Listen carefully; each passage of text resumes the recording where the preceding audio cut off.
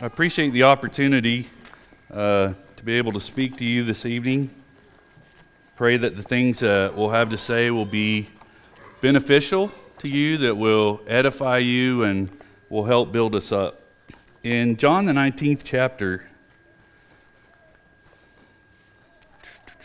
verse 38, Pilate saith unto him, What is truth? What is truth? We're going to be talking about truth, and we're going to be talking about feelings tonight, something that affects all of us. Both of those do. So do we agree on what the truth is?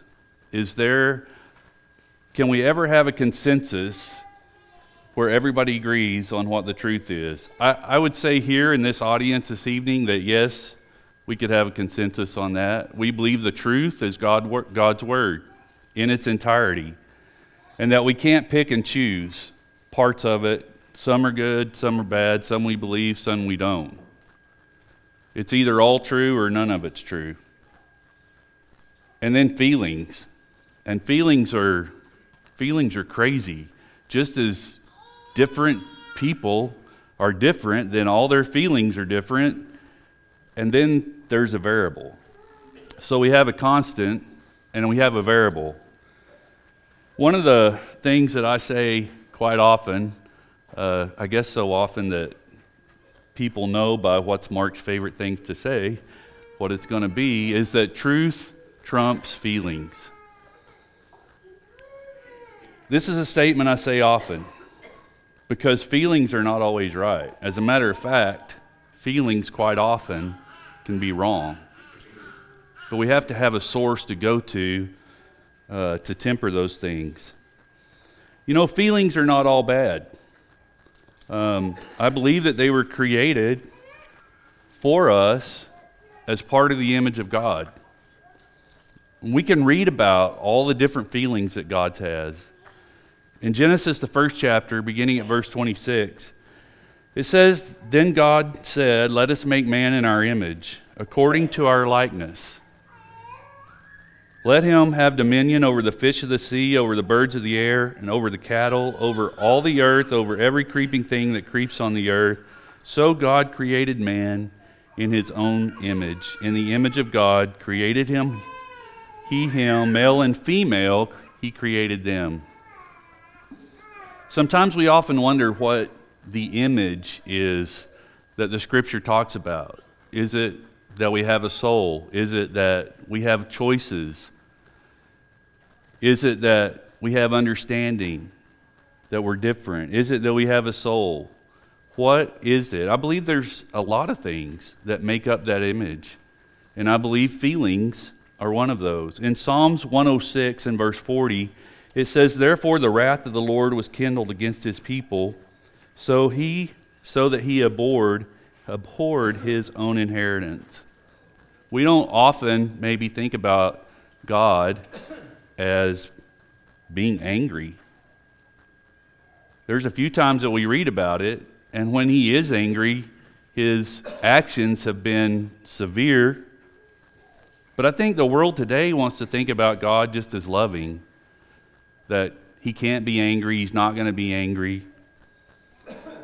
But Scripture says different things. In Romans, the 5th chapter, in verse 8, it says, But God demonstrates his own love towards us, in that while we were still sinners, Christ died for us. We all know that God loves us, and that God has the emotion of love. In Psalms 11 and verse 5, it talks about the emotion or the feeling of hate that God has.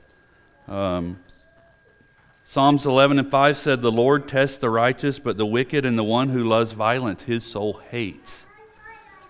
In Exodus, it talks about God's compassion. He said, Then I will make my goodness pass before you, as he talks to Moses. And I think this is a beautiful verse. And I will proclaim the name of the Lord before you. I will be gracious to whom I will be gracious, and I will have compassion to whom I will have compassion.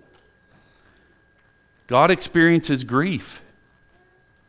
And the Lord was sorry that he had made man on the earth, and he was grieved in his heart. And God also experiences joy.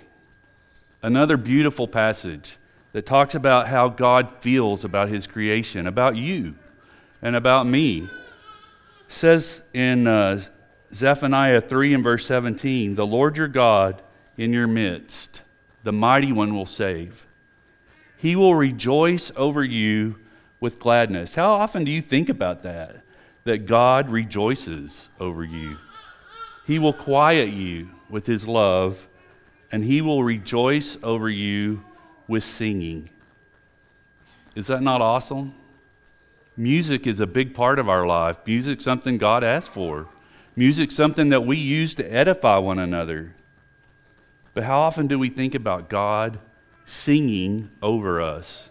That he loves us, that he is thrilled that we are his creation. Probably not often enough. So can you imagine a life without feelings? These feelings that God has, we have. They're used different, undoubtedly, because God doesn't sin. God doesn't use those feelings rashly like we do. You know, at first consideration, I toyed around with the idea that all these feelings that we struggle with as humans and as Christians who are trying to do the right thing didn't come along until after the fall. But more inspection, I decided really it's the struggle with the feelings that happened after the fall. Because Eve had to have feelings to be able to be tempted. She had to have desires, right? Because the very definition of sin is in James 1 and 14. And it says, each one of us, when he is tempted, is drawn away by his own desires and enticed. So if Eve had not had desires, right, to maybe eat the fruit, if she hadn't desired something different, maybe to be like God, just maybe to be different than what she was, she wouldn't have been able to be tempted. So feelings, I believe, came along with the creation. When it talks about when we're drawn away by our own desires or lust, that word actually translated talks about desire, especially when it's forbidden. I thought that was kind of strange. The especially when it's forbidden. It seems like that's an extra longing. You know, you tell a kid not to do something, probably the first thing they're going to do. We told not to do something, does it place a level of enticement there? Does it make us wonder? So feelings are great, aren't they? Like, they cause so much problems for us, but yet they're also good. However, feelings were involved in David's famous sin. You remember he went out on the balcony and he saw Bathsheba, and he wanted her, and he had her brought to her. And the whole story is full of feelings, full of emotion, and how David wanted to deal with that sin and what problems it caused. There were feelings involved between Cain and Abel. You remember Abel offered a good sacrifice, and God was pleased with him, but with Cain's he wasn't.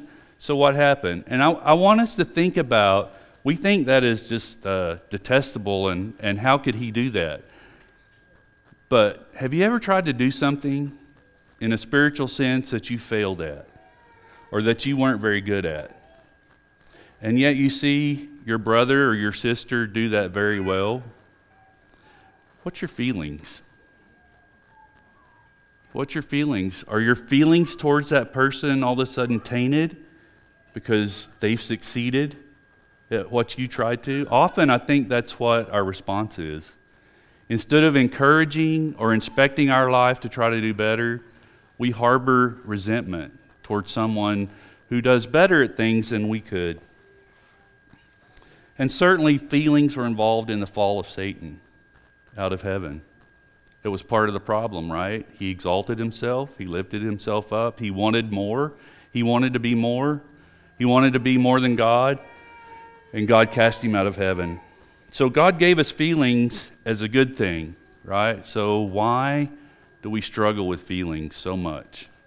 And I believe the answer is because we neglect to do one thing that Scripture tells us. In 1 John, the 4th chapter, beginning at verse 4, it says, "Beloved, do not believe every spirit, but test the spirits, whether they are of God, because many false prophets have gone out into the world." You know, there's some people who's going to tell the truth.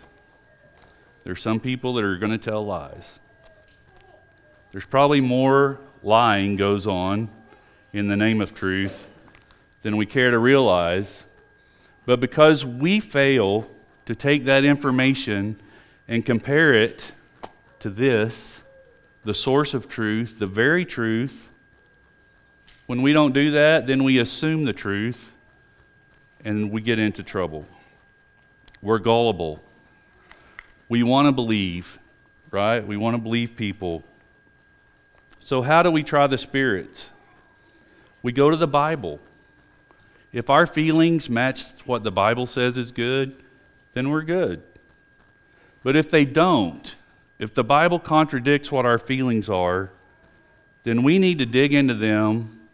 We need to dig into our heart, and we need to find the truth. So why is this practice of trying the Spirit so important? In Jeremiah, the 17th chapter, and verse 9, it says, "The heart is deceitful above all things and desperately wicked. Who can know it?" Why would they write that? Why was Jeremiah inspired to write that? Do you remember in his time, and he's called the weeping prophet, he lived in a horrible time when people were turning against God, when he thought he was probably the only one left to serve God. God reminded him he wasn't, but he was witnessing on a daily level, probably multiple times a day, how people's hearts can turn against God. And you know, I've said before, when you believe a lie, if you believe a lie, it's not a lie to you. Otherwise, you wouldn't believe it, right? When you believe it, it's the truth to you. And that's how feelings work, and that's why they're so dangerous. In Matthew, the 13th chapter, in verse 15, Christ said, "For the hearts of this people have grown dull. Their ears are hard of hearing. Their eyes they've closed, lest they should see with their eyes and hear with their ears, lest they should understand with their hearts and turn, so that I should heal them."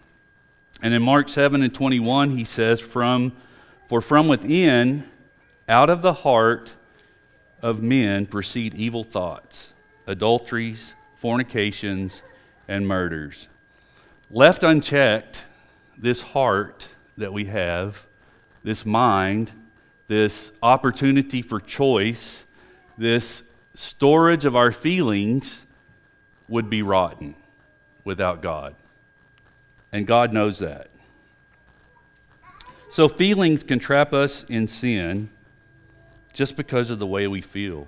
I found it very interesting too in this doing this study that Job actually referenced Adam's handling of sin when he was going through his turmoil. In Job 31, beginning at verse 33, he says, "If I have covered my transgression as Adam, by hiding my iniquity in my bosom, because I feared a great multitude and dreaded the contempt of families, so that I kept silence and did not go out the door." When we break that down and we explore how different are we in the way that we handle sin. Because of a transgression, we hide it in our heart. We keep silent. Because of what people will think about us, we don't confess it and we isolate. Does that happen today? Same response Adam had. And the response that Job talked about. So it's not lost on me that we do the very same thing. So the scripture says, and we talk about, or I talk about, especially in our study groups that we have, how we're to confess our faults to one another, and we're to pray for one another that we will be healed.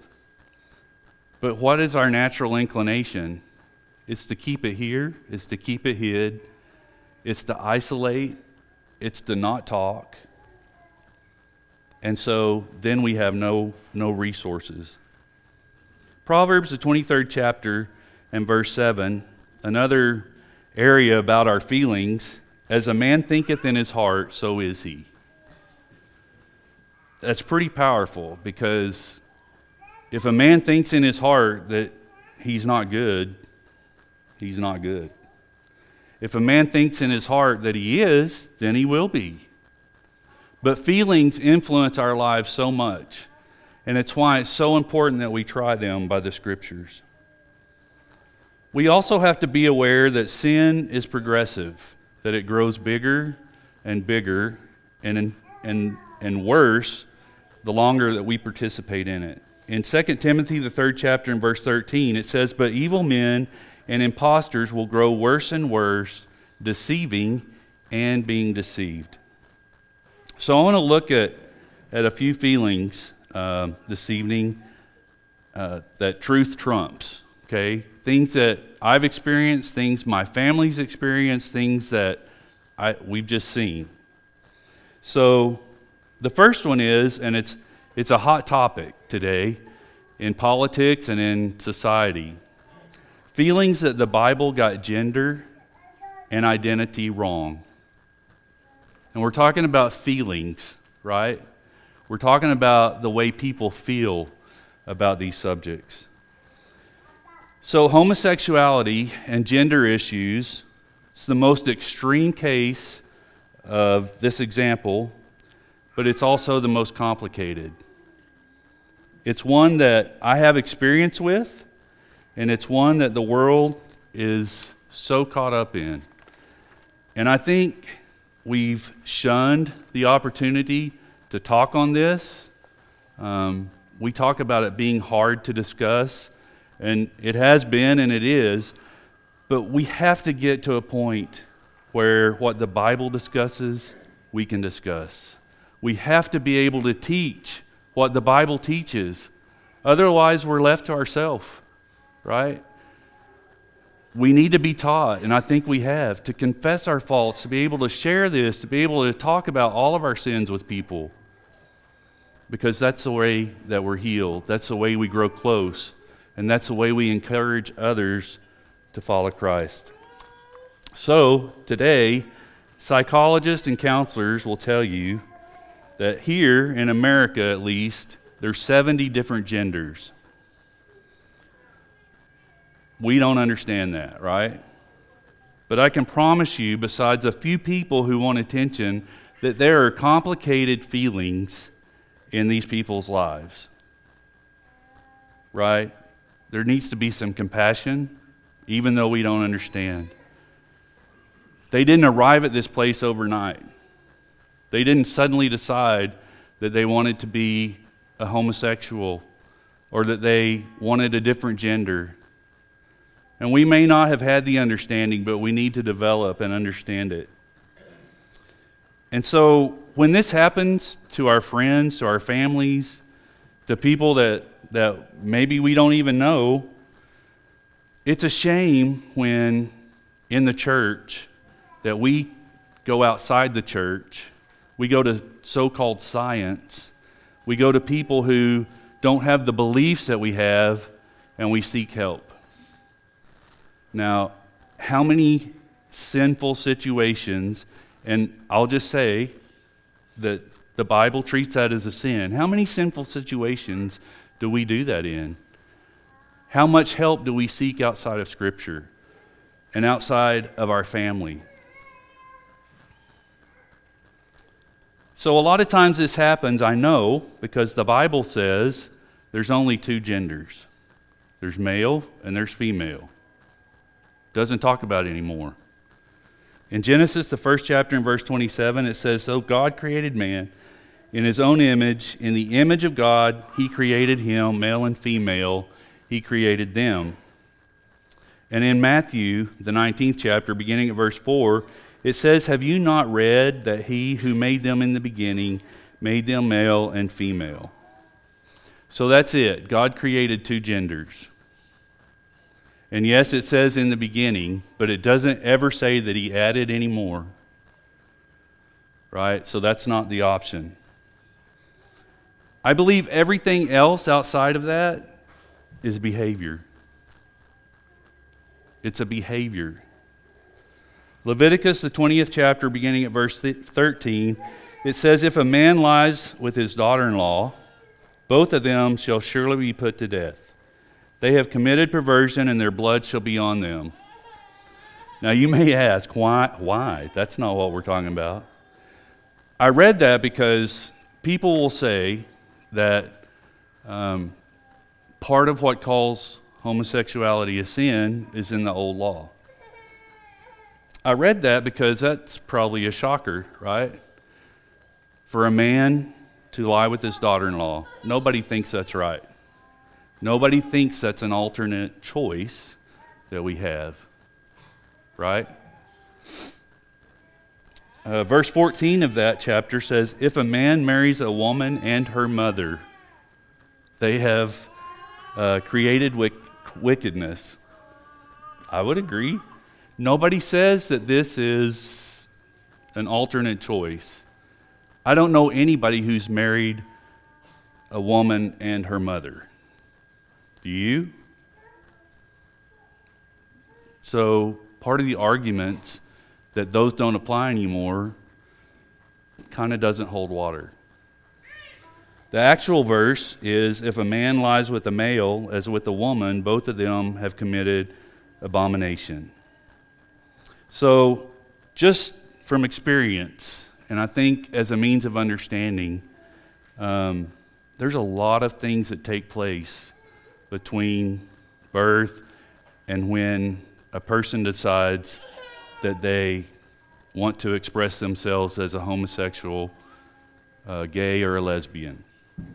There's a lot of feelings. There's a lot from "thou shalt not" to "this is me." There's a lot in between there. And people in the church know the "thou shalt not," right? We can talk about that over and over. Thou shalt not. So that's not always enough without understanding, without compassion, without mercy and grace. So if we choose to live like the world says that we can live, then as a Christian, we have to justify who we are if the Bible doesn't line up with what our life is. But the Bible says that choice is a sin. And in 1 Corinthians, the 6th chapter, beginning at verse 9, it says, "Do you not know that the unrighteous will not inherit the kingdom of God?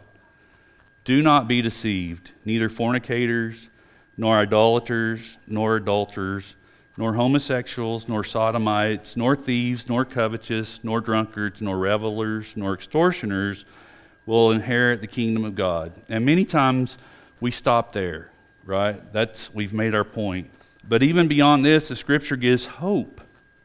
It gives hope to those people whose behavior involves these things.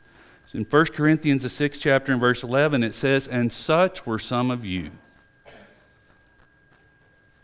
So what does that mean? It means that they're not that way anymore.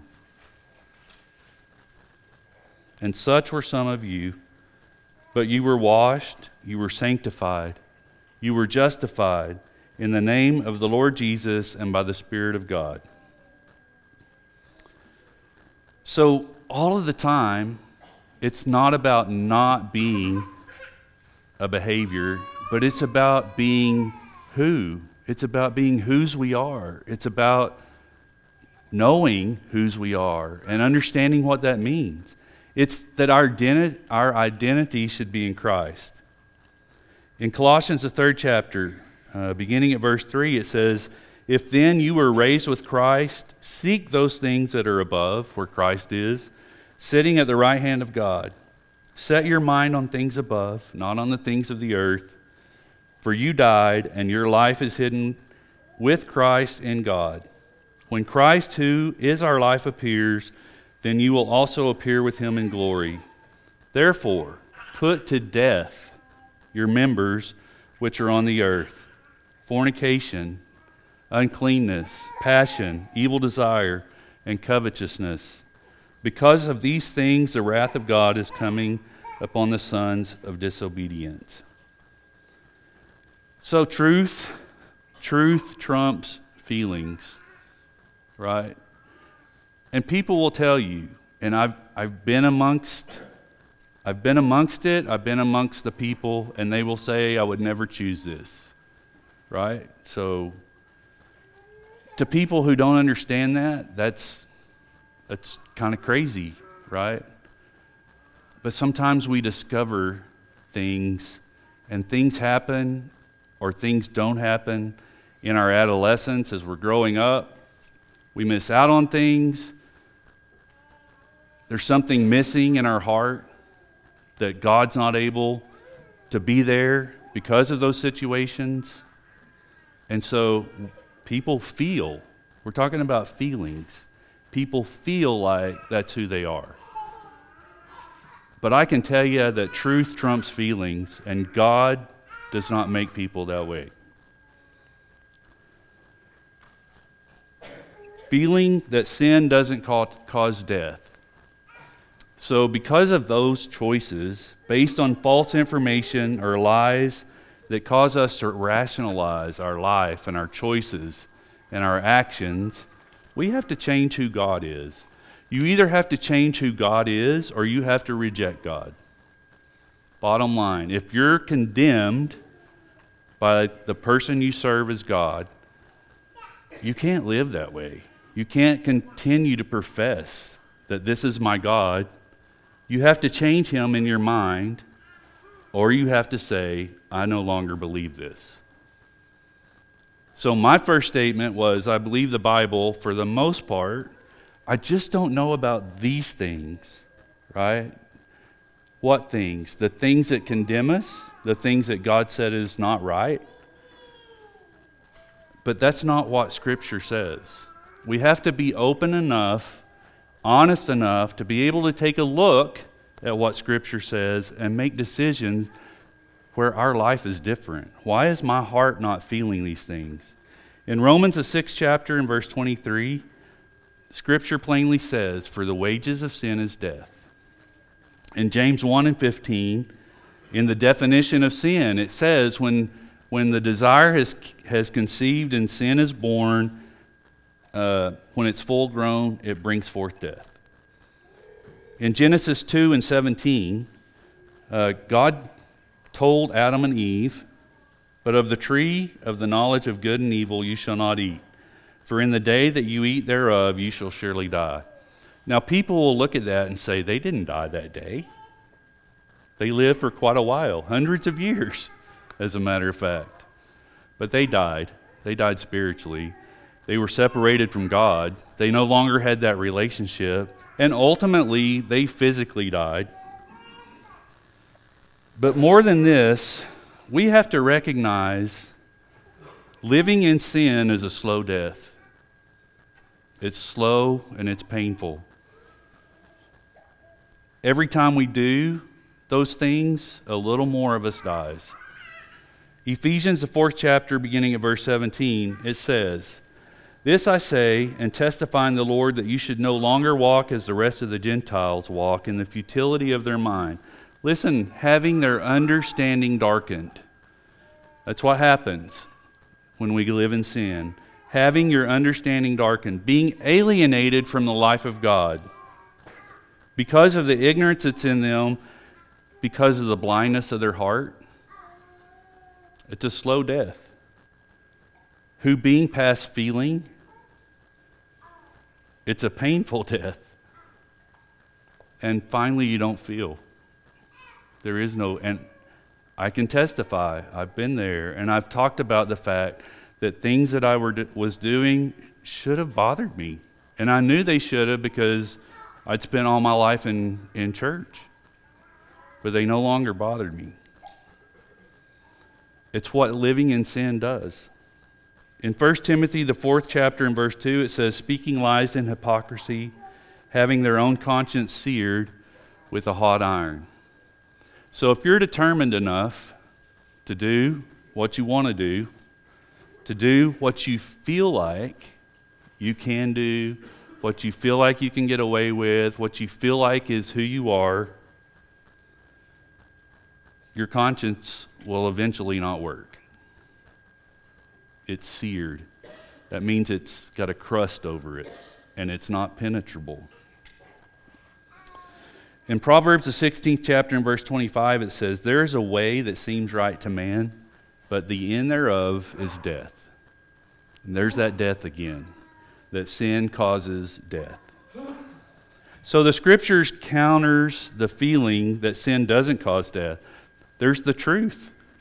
The truth trumps feeling. Sin causes death. It causes it every day, every moment, every action that you choose to remain in a sinful state. If we're holding out hope that sin doesn't cause death, and we're wagering our life choices on it, then we better start looking at how to heal our hearts and how to understand what that death is.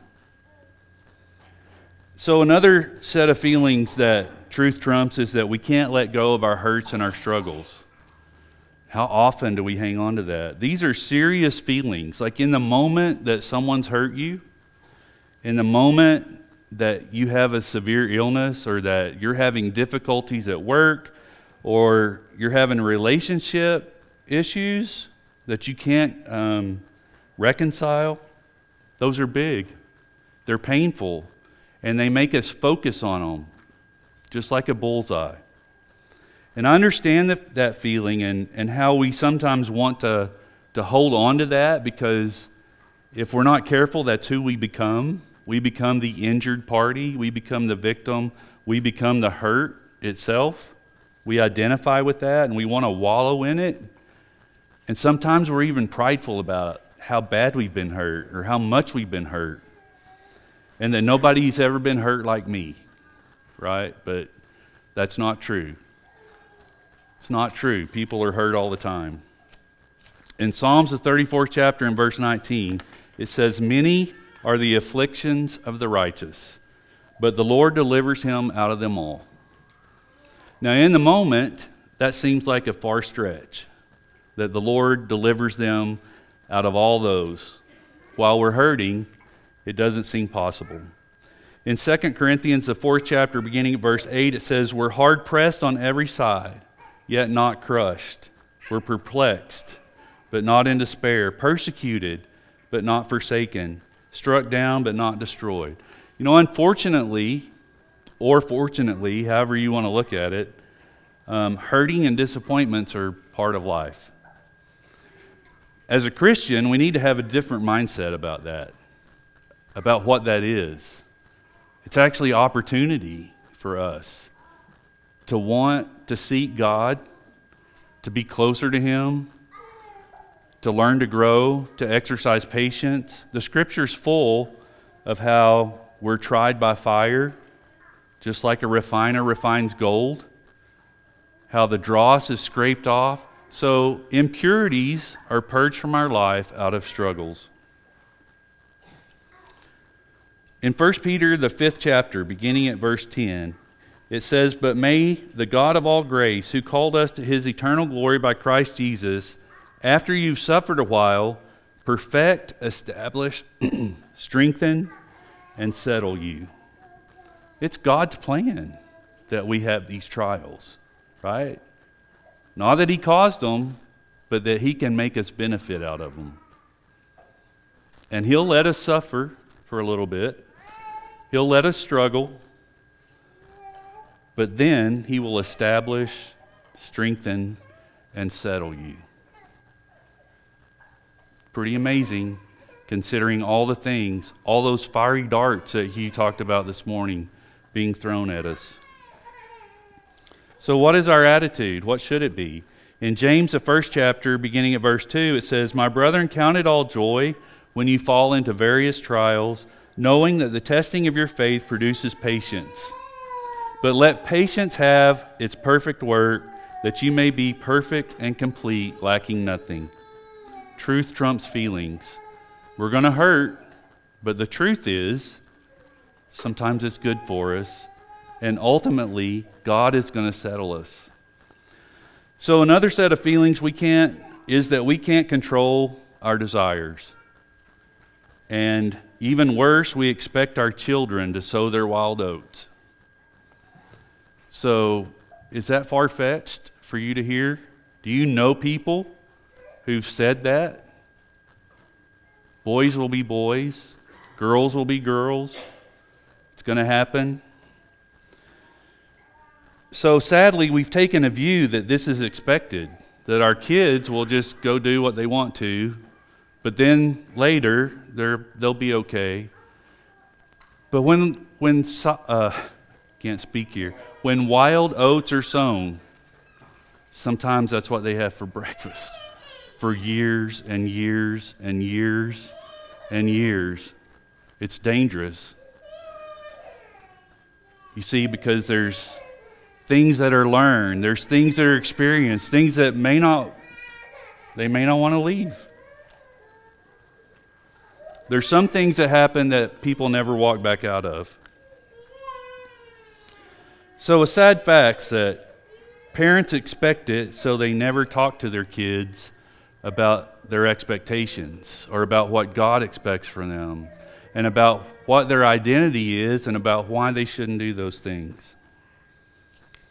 So while boys may be boys and girls may be girls, that was a slip of the tongue. Kids will be kids. Let me tell you the more powerful statement: the devil will be the devil.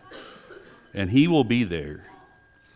And if you don't talk to your kids about those things, he's got somebody waiting that will. If you don't understand what your children need for social development, for healing, for complete, normal adolescence, and are willing to talk to them, willing to provide that for them, willing to do the things that are uncomfortable, he's got somebody waiting if you don't. And that's the harsh, sad reality. So we have to step up, right? We have to step up and talk to our kids and encourage them and make them know who God is. Teach them about him and prepare them. And for them to be able to communicate with us. Now, I'm telling the truth here, but I didn't do that. Right? I didn't have that environment where I felt comfortable and safe talking about my struggles and about how hurt that I had been. It was kept here like Adam. I kept it in my bosom. I was afraid of what families would say, and so I isolated. And it didn't work out well. We can't do that. We have to educate, and we have to teach our kids how to handle life.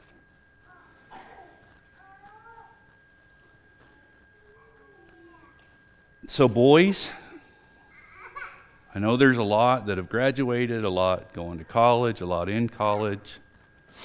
It's not a rite of passage for you, in God's eyes, to have sex with a girl before you're married, while you're a teenager. There's no notch in a belt or a gun or anything like that makes that good. Girls, giving yourself to some boy that thinks that is a rite of passage doesn't make them love you. It's not what God wants from us. Every person that you may have sex with will take a little piece of your life. And you multiply that over the promiscuity that's going on in the world and see how much of your life is gone. And see how much of it we can get back. What really makes you a man or woman in God's eyes is that you say no to the world, that you model the life of Christ. The truth trumps these feelings. Proverbs 1 and verse 10, Solomon said, "My son, if sinners entice you, do not consent." He knew what was out there. 1 Timothy 4, beginning at verse 11, "Let no one despise your youth, but be an example of the believer in word and conduct, in love and purity, in faith, in spirit." Now listen, he's talking to a young man who people may despise for being good. He says, do not neglect, or first he says, till I come, give attention to reading, to exhortation, to doctrine. He's talking to a young man who may not think that he has to do this yet, who may think that he needs to sow some wild oats and then he could come back and give attention to this. But the reality is he may not want to give attention to this when he comes back. He says, meditate on these things, give yourself entirely to them. That's the advice. That's the inspired advice that comes from God for young people. And then there's the feeling that my sin is too big for God to forgive. And truth trumps that every time. 2 Chronicles, the 7th chapter and verse 14 says, if my people who are called by my name will humble themselves and will pray and will seek my face and turn from their wicked ways, then I will hear from heaven and I will forgive their sin and I will heal their land. Now I know that was in the old law. I get that. But there's promises for us today. Psalms, the 86th chapter and verse 5 says, for you, Lord, are good and ready to forgive, and you're abundant in mercy to all those who call upon you. In Psalms 32 and verse 5, I acknowledge my sin to you. We're talking about David again and the sin of Bathsheba, of taking a man's wife, of murdering the wife's husband, and then the child dying. It's a big mess, right? I said, I will confess my transgression to the Lord, and you forgave the iniquity of my sin. And he will do it every time. We just have to do our part. Feeling that I cannot forgive someone that's harmed me. Have you ever felt that? You ever felt that you just can't forgive? Sometimes hurts are big. Sometimes they're the mountain that we can't do anything with. Colossians 3 and verse 12. Therefore, as the elect of God, holy and beloved, put on tender mercies, kindness, humility, meekness, long-suffering, bearing with one another, forgiving one another. If anyone has a complaint against another, even as Christ forgave you, so you also must do. So people get hung up on that, you must do. Sometimes people don't want to be told what they have to do. This is the inspired word. And before that statement, this you must do, he said, even as Christ forgave you. There's the reason. It's the reason that we forgive others, because we've been forgiven. And if a man can hang on a cross after being beaten and whipped and spit on and crowned and made fun of, and he says, Father, forgive them, I think we can do the same. Lastly, feeling like God's will is a mystery. So have you ever had anybody tell you that they don't know what God's will is for them, or maybe even you don't know? Maybe you struggle with that. But truth trumps feelings. That feeling is evident here in the truth. Romans 12 and verse 2, and do not be conformed to this world, but be transformed by the renewing of your mind, that you may prove what is that good and acceptable and perfect will of God. That's God's will for you. Ephesians 5 and verse 17, it says, therefore do not be unwise, but understand what the will of the Lord is. So the scripture says we can understand it, that it's there for us, that we don't have to wonder. In 1 Thessalonians 5 and verse 18, it says, in everything give thanks, for this is the will of God for you. Be thankful for everything. That's God's will for you. It's not a mystery. 1 Peter 2 and verse 15 says, for this is the will of God, that by doing good you may put to silence the ignorance of foolish men. That's God's will for you, to do good. It doesn't counter out anything else that he says is God's will. It's just another part of it. In John 4 and 34, Christ said, my food is to do the will of him who sent me. His food. If we can make our food doing the will of God, cures all the problems, right? Not the struggles, not the heartache, but it heals us. It has our life laid out. Our food is to do his will. We don't have to wonder what the will is anymore. We're striving and we're looking and we're walking in it. I hope this study has been beneficial. We all have. I couldn't cover everybody's feelings. It's impossible, right?